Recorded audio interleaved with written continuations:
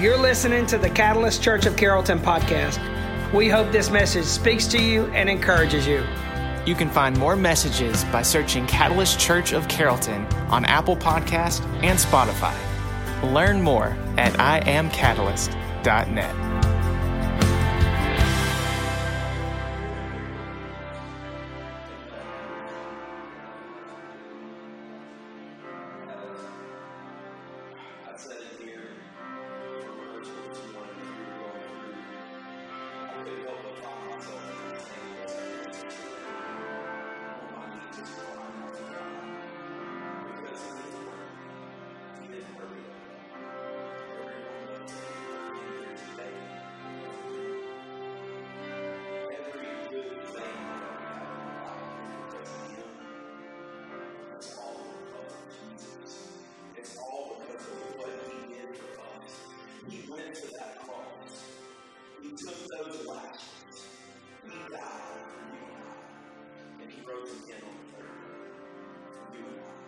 It's an individual thing.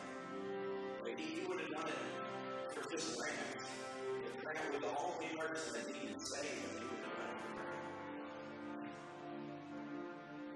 Love him. He is worthy of it all. He's worthy of all praise. And there's a scripture I love that just tells you we got to have a broken and contrite heart. And I think in this service, there's one thing we all want to do. That's a broken heart. If we're going to receive what God has for us, we need a broken heart.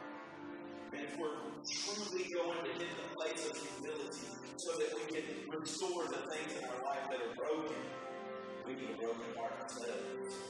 I always tell people when they're struggling in their marriage, quit trying to point out what's wrong with your spouse. Why don't you look at yourself in the mirror? Why don't you get broken yourself? There's some things in your life that you need to work on.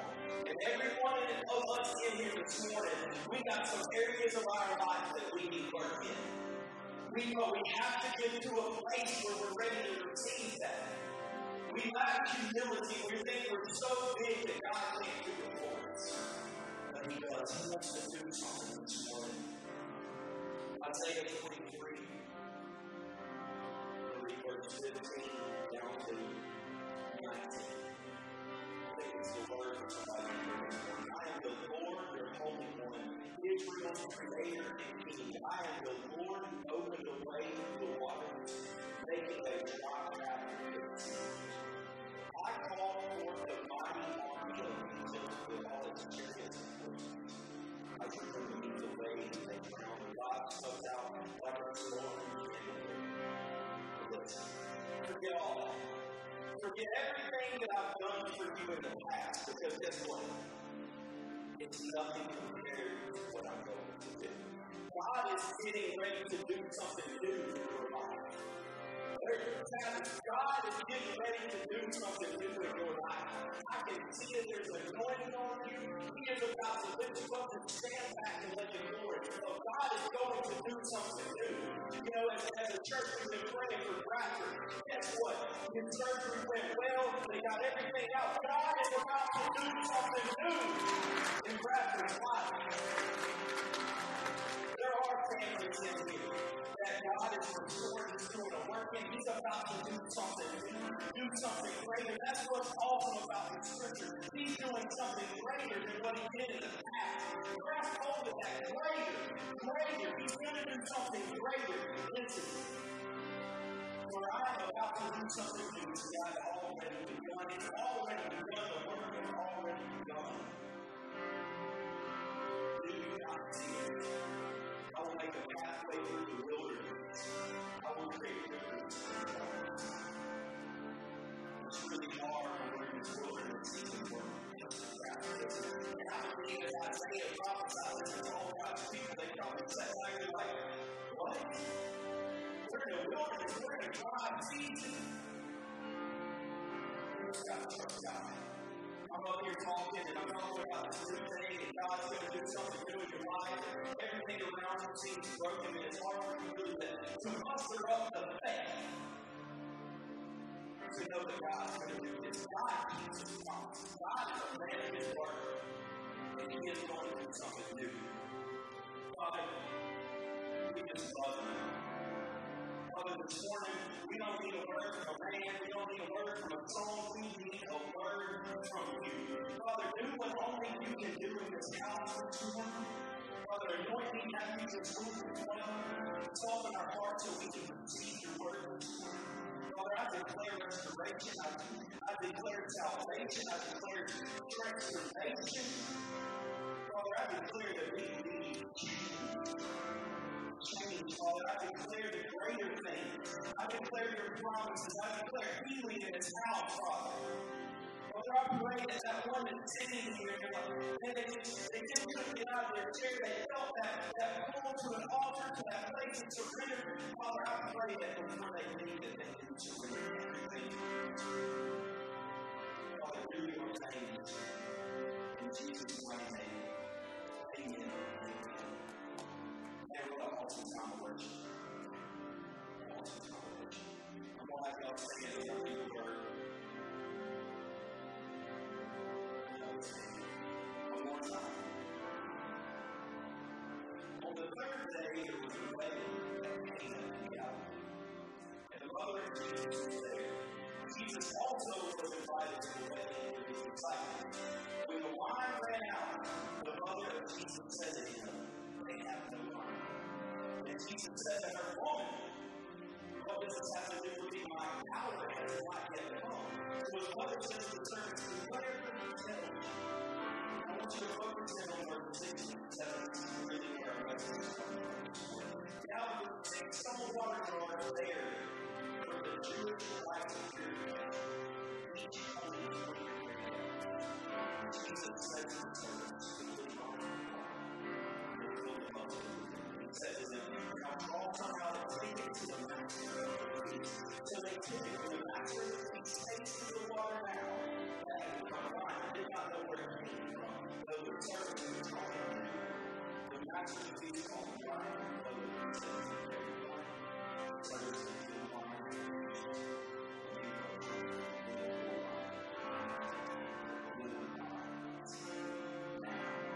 This is the first of many times Jesus said it came together. Manifested his glory and his disciples believed. But this morning, if we look at this story, we look at what Jesus uses to perform here. Whenever we read of the miracles in the Bible, we usually get hung up on the miracle itself.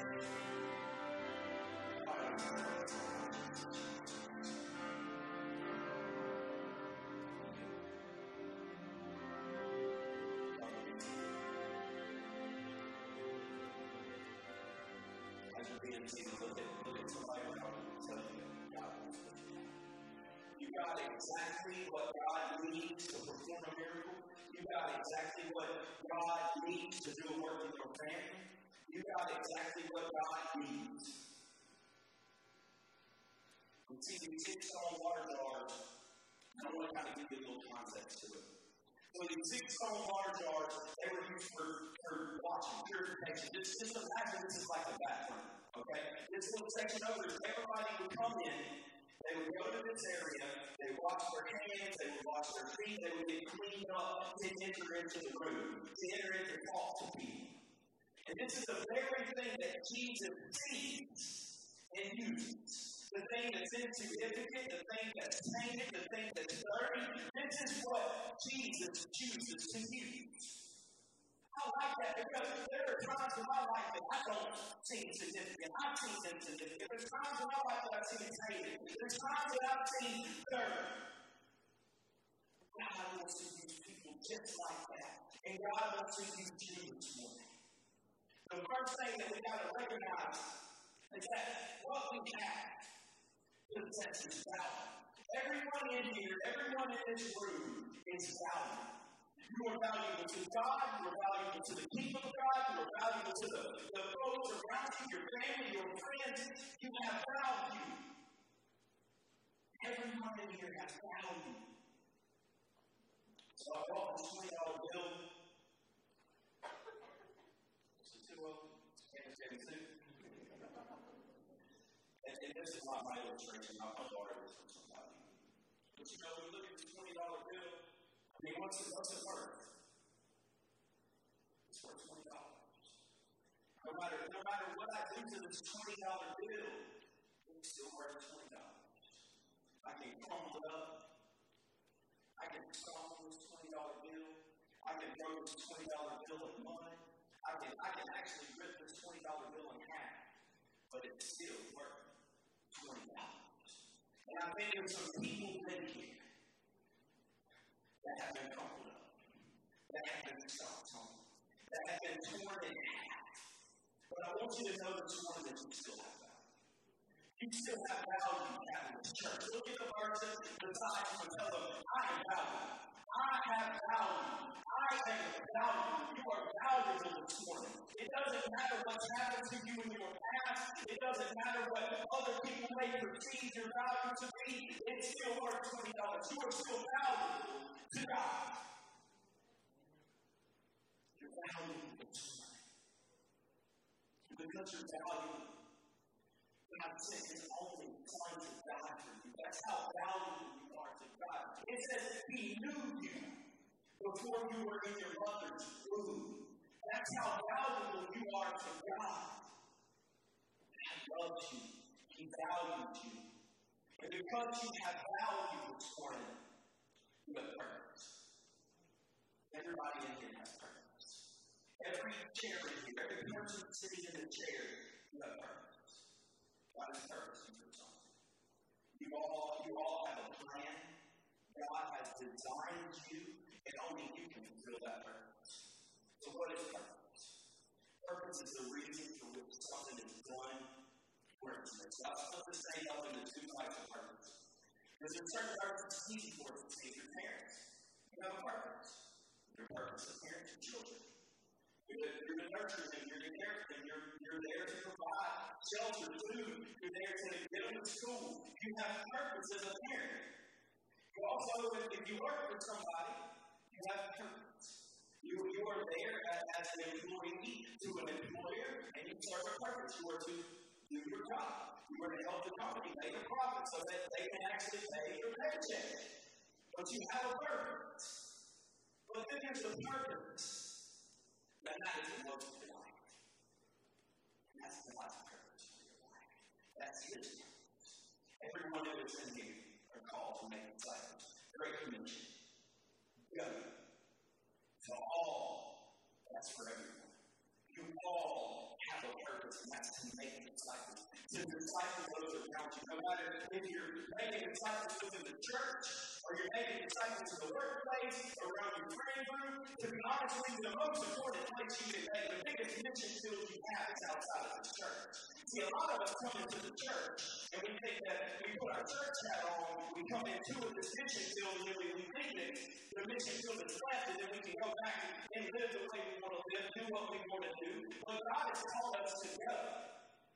We live it out there. That's what draws people in. The presence of God in your life, the light of God is shining through you. That's what draws people in. So the first purpose that you have, that God has called each and every one of you to have, is to make disciples. It's to glorify God, to see the kingdom grow. And everyone in you, you have a unique story, you have a unique testimony to share with others, to make disciples. The next thing that we see, we're all called to serve. Jesus said, I came to serve, to not be served. So everyone in here, the first call that is on your life, the first purpose for your life as a believer is to serve.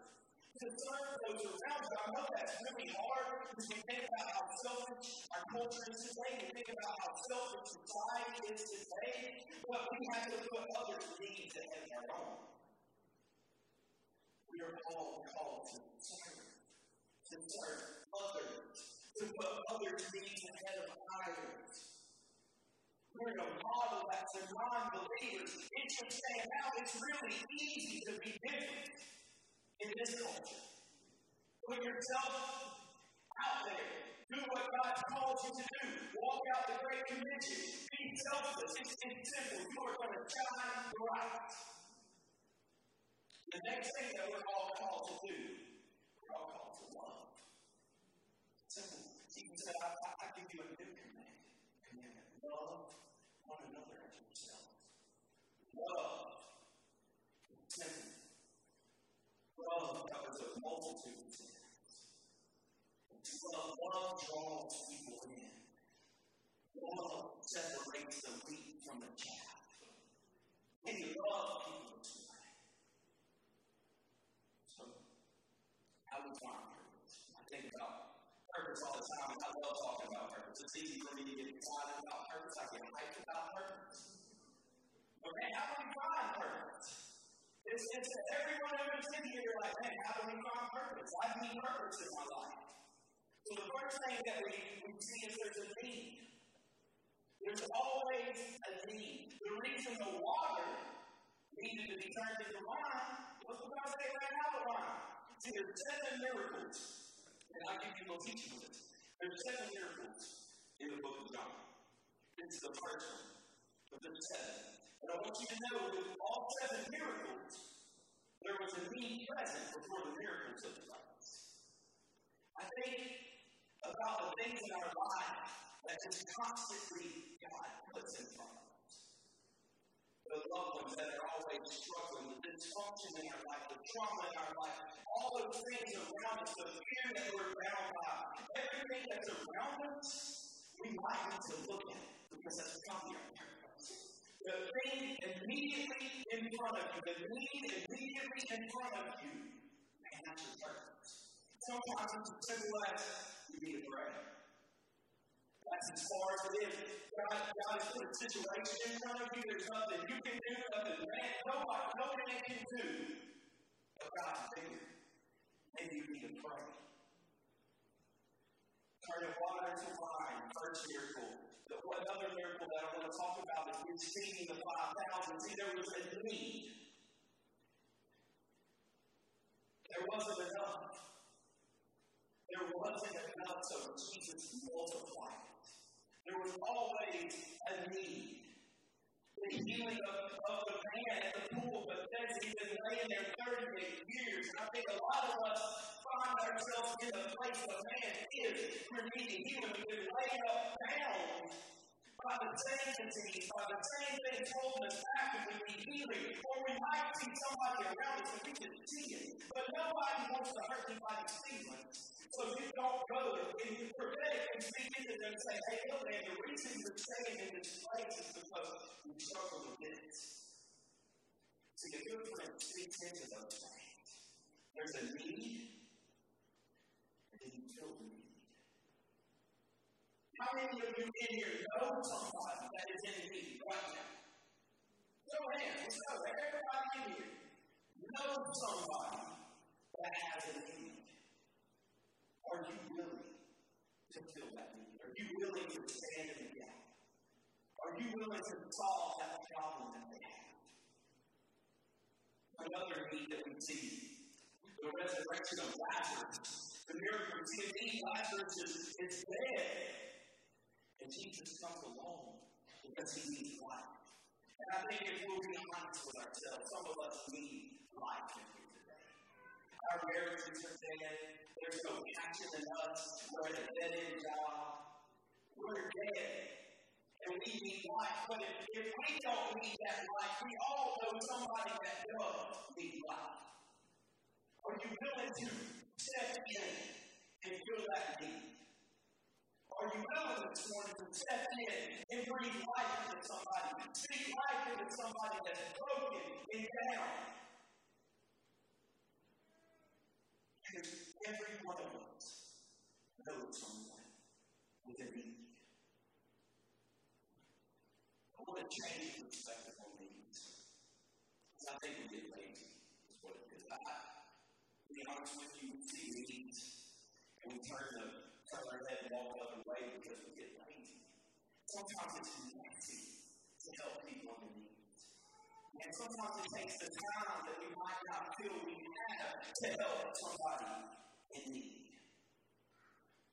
We struggle sacrificing, surrendering the things that we need to surrender to help their needs. So the first thing is an opportunity to act. You have a choice. You're going to act and you can turn and go the other way. It's an opportunity to grow. You're making the right choice. You're thinking of someone else's need above yours.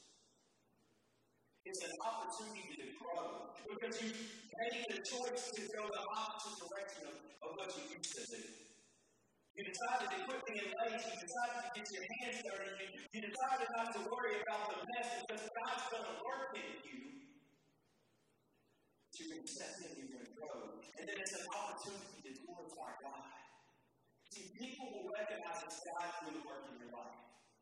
The way you handle your problems is an opportunity to glorify God. When I think of this, I think about Acts 4:13 and the story where Peter and John, Peter preached this crazy good message and like 5,000 people were saved. And the people were just in awe, and all the religious people, and all the non-religious people, they're just sitting there with their jaws dropped. They're like, these dudes, these uneducated, ignorant dudes, have the power of God on them. These uneducated, ignorant dudes.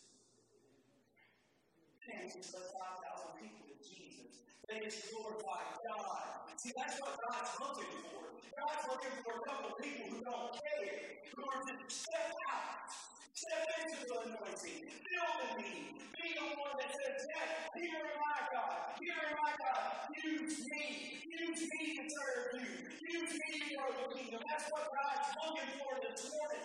Each and every one of these chairs represents somebody that you can reach out to. There's somebody in here. This church was double in size if you would just start getting on your face, praying for them, filling the need, filling the gap. That's all it takes. We talk about revival all the time, but revival starts right here in your heart. It happens right here. It's not this big movement where everybody piles into one place for a month longer, or some planned event where we have summer revival, and we have winter revival, and we have these speakers, and they're going to be here for this week, talking, showing you what God is doing. No. Revival starts in you. It happens in your heart.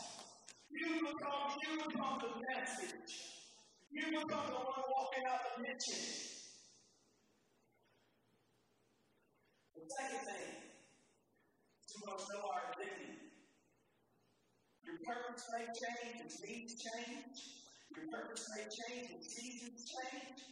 But your identity never changes. See, it wasn't the jar, but what Jesus saw in the jar. We as humans, we're visual people. We see what's on the outside. We see the simple jar. We see this painted jar, ugly jar. We see the nastiness of this jar. But here's the thing. The very thing that disqualifies you to the kingdom of God. You're qualified this morning. Every one of you in here are qualified. You're qualified. See, when we look at something from the outside, because we're visual people, we see disappointment. We see pain, we see fear, we see failure, we see an addict, we see somebody that's been married 3, 4, 5 times, divorced. This is what we see. And then we, as believers, say, God can't use them. God can't use them. But I got something to tell you. That's exactly who God uses. God wants to use people like that very story. When I was writing this, I thought about the woman at the well. As Jesus approached, he read a mail. He said, "Man, you have 5 husbands, and you're not with the one you're with now." His disciples were wondering, why is he even talking to this woman, somebody that they weren't even ever forbidden to talk to? But Jesus saw something different in there. And this morning, I don't know what you're dealing with, I don't know what you're struggling with, but I think Jesus sees something different. Jesus sees something different in you this morning. He's going to do a work in you this morning. We declare it. See, he sees the content. He sees your heart. Jesus sees potential in you. You have potential. Everyone in here has potential. He sees the true identity.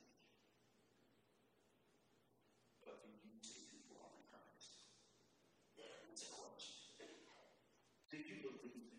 Do you believe who God says you are? Do you believe that you're chosen? Do you believe you're the head and not the tail? Do you believe nothing else? Do you believe this morning? We talk about it, we declare it, we say it, but do you believe it? You gotta believe it. Do you believe in healing?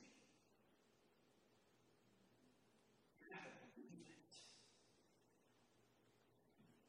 Something that stood in the way for so long was me not believing who God says I am. Me not believing the promises of God. Because I didn't know who God was. And so it's really hard for you to grasp these things if you don't know who God is. If He's not your personal Lord and Savior, if He's not the King of your heart, it's hard to believe. But there's times where we find ourselves, we've tasted it, we've seen it, we've been healed, we've seen our family restored, we've seen the goodness of God all around us. But we start to forget. We start to forget how good God was in the past. We start to forget that it was Him that delivered us from addiction. We start to forget it was the one that He's the one that healed us. We start to forget that He's the one that came in and just wrecked us one day when we were at the bottom. We start to forget that it was God that restored our marriage. We start to forget it was God that worked when our kids were just raising Cain and we didn't know what to do with them. We forget that we were on our face crying out to God, praying to Him to do something, to take our kids for us. We begin to forget what God's done in our lives. We do simple things. We forget that He's the reason that we eat. He's the reason that we have our homes. We begin to forget who He is. And when we forget who He is, we allow the enemy to come in and tell us who we are. The devil wants you to think that, oh, you don't, hey, it's what's wrong with her. There's nothing wrong with you. Okay. Hey, it's okay. Everybody's getting divorces now. Everybody's working through the marriage. You know, you took those vows. Yeah, it's for better, for worse, but, you know, I want you to focus on better because, you know what, it's worse right now. Things get better if you just get out of it. See, that's what the enemy begins to do. He begins to give you this false narrative. Yeah, it's okay. Just continue to turn your eye. Just continue to turn your eye. Turn a blind eye to that. And then we allow little things to become big things in our life. And next thing you know, we find ourselves right back where we started. Because it's easy. It's easy to allow everything in life to get us away from God and our identity in God. So do you see who you are in Christ this morning? Do you know it? As we see purpose always reveal plan. I'm through on a couple of Proverbs, I'm not going to pop up for it all, but Proverbs 16:3 says, commit your work to the Lord, and He will establish your plan.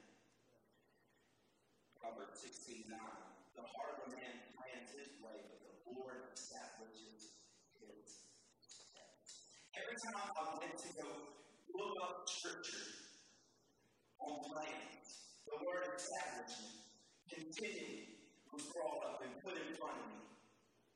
Establishment. And I thought about that. So what happens is we try to establish our own plans. And if God fits into our plans, we'll allow Him to be part of it. But it doesn't say that.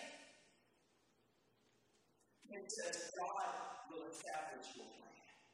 And I think the reason we struggle so much, so mightily in our life is because we have our plan and then there's God's plan. And we're too busy trying to live out our plan for our life, walk out our plan for our life, that we forget that God's plan is perfect for our life. It's his plan. His plan supersedes everything. It's his will for our lives. Jeremiah 29:11.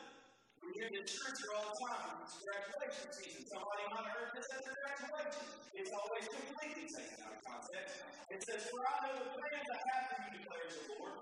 Plans to prosper you and to not harm you. Plans to give you a hope and a future." We read that, it sounds great, but what we miss is the fact that God's chosen people are in captivity. They are going to be held in captivity for 70 years. And Jeremiah comes to prophesy to God's people, and he tells them, "Hey, I have plans for you. I know you're in bondage right now, but I have plans for you." Just like the scripture I started with. Look, you're in a wilderness, you're in a desert, but guess what? I have plans for you. Plans to prosper you. Plans for you not to fail. Now, hearing that, and it's really hard to grasp that concept because, like I said, we're visual people. We see all this hell going on around us. It's really hard for us to see the heaven in it, right? It's really hard for us to see the heaven in it. See, we're in bondage. I think this morning,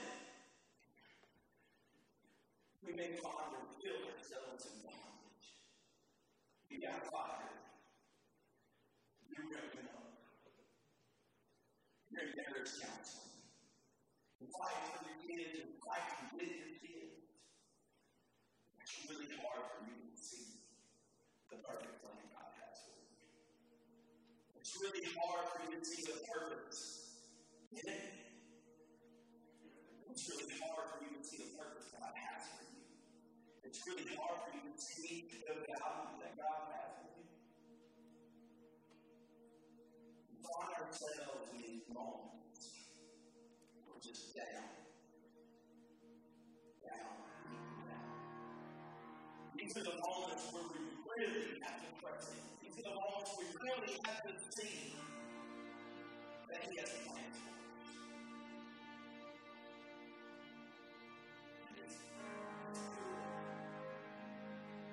God's doing in your life in this moment, in your tragedy, in your dysfunction, your pain is good. And when you look at yourself in the mirror,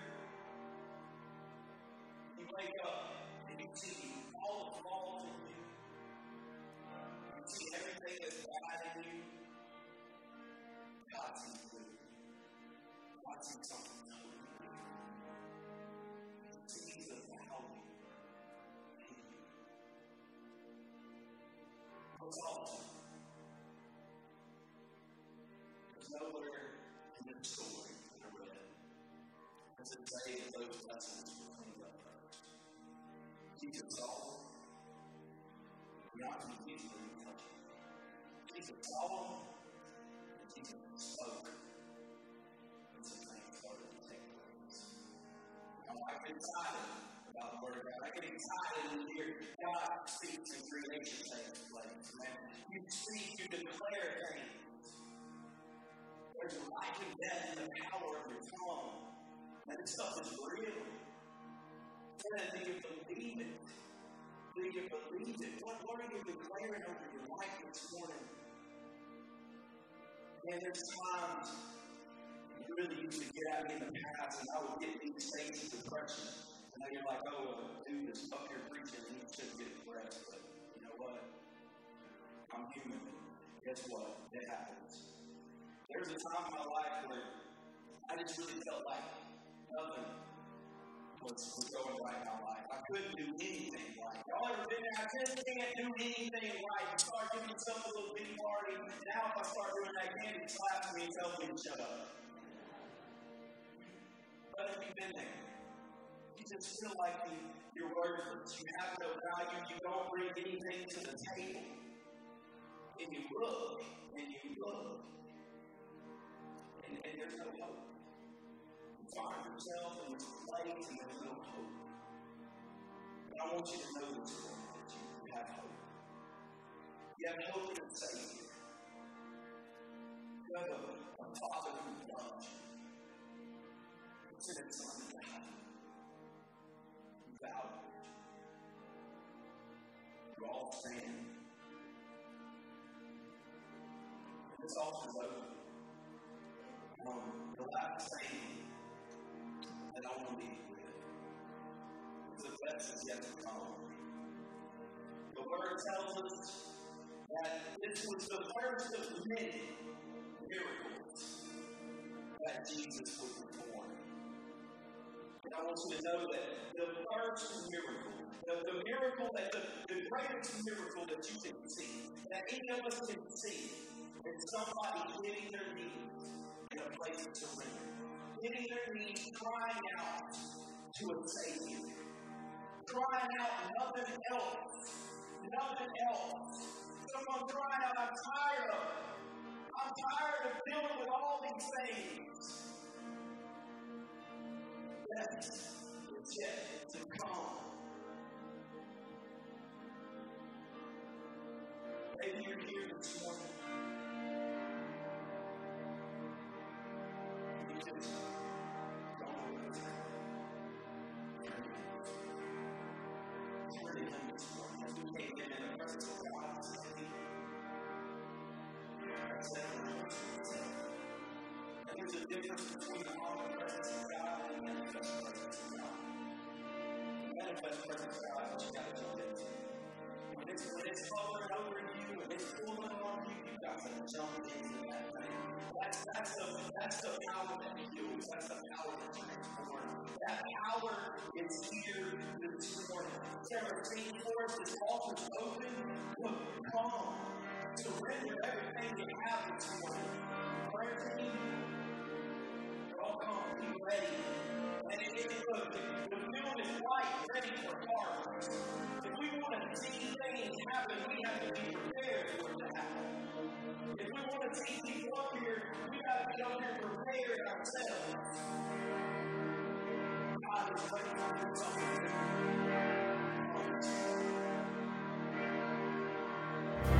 Thanks for listening.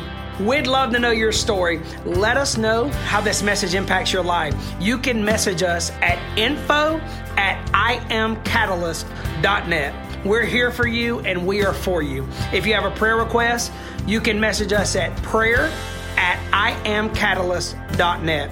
To keep up with what's going on at Catalyst Church in Carrollton, visit us on Facebook, Instagram, and YouTube.